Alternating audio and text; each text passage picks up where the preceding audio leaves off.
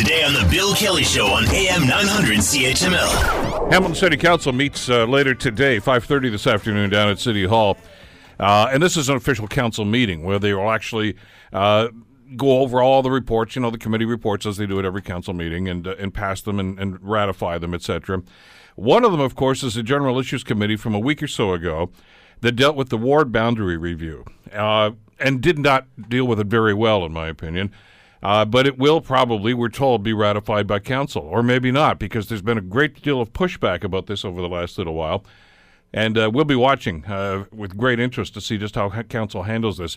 If you ever watch the movies, because it is fiction sometimes, but when you watch some of these, like on Cable 14, if you watch the council meetings, and you just say, item 1, item 2, carried, and they don't really talk much about them. And I'm interested to see if they're going to do that again and just kind of shove this one under the carpet, or if there's going to be a wholesome debate about this. Joining us to talk about this is Graham Crawford, of course, engaged resident of Hamilton, the Graham Crawford Show on podcast, of course, and always a welcome guest on the program. Thanks for coming in. It's good to see you again. Well, thanks, Bill. It's great to be here. You've been outspoken about this issue for quite some time. We've had a number of debates about this and discussions, and we've brought the consultants on, of course, to talk about this. The people from Watson and Associates, Dr. Robert Williams, of course, who is the chair of that committee. A very extensive process.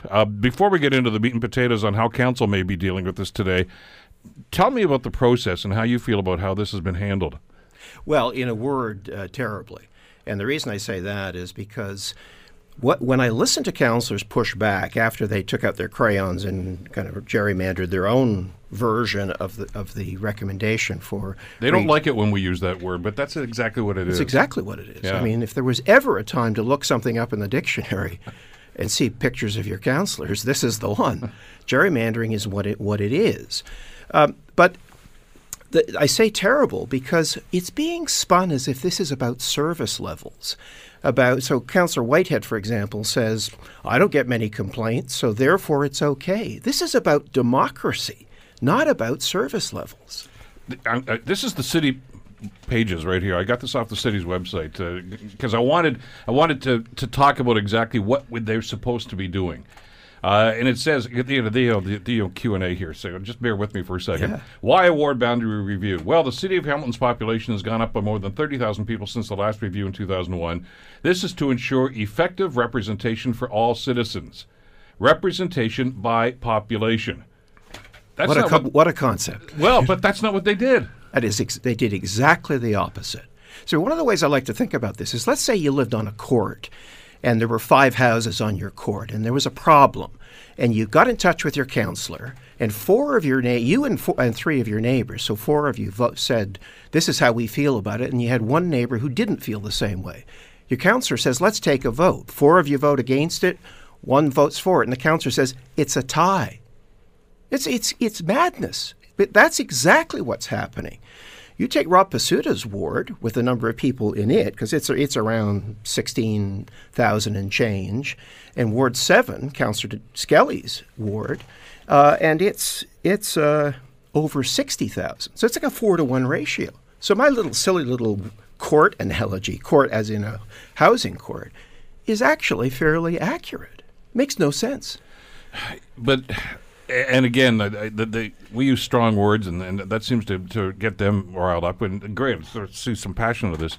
But this is hijacking the process. And I heard some of the comments last week, Graham, from the meeting, from some of the councillors, saying, well, this really shouldn't be in front of us. Well, that's how you hired the consultant. Little late to make that point. Yeah, I mean, and by the way, they had pretty much got shoved into that too. I mean, they weren't even going to do that, except there was a petition that was circulated a few years ago that forced them to get into that realm where they hired the consultant.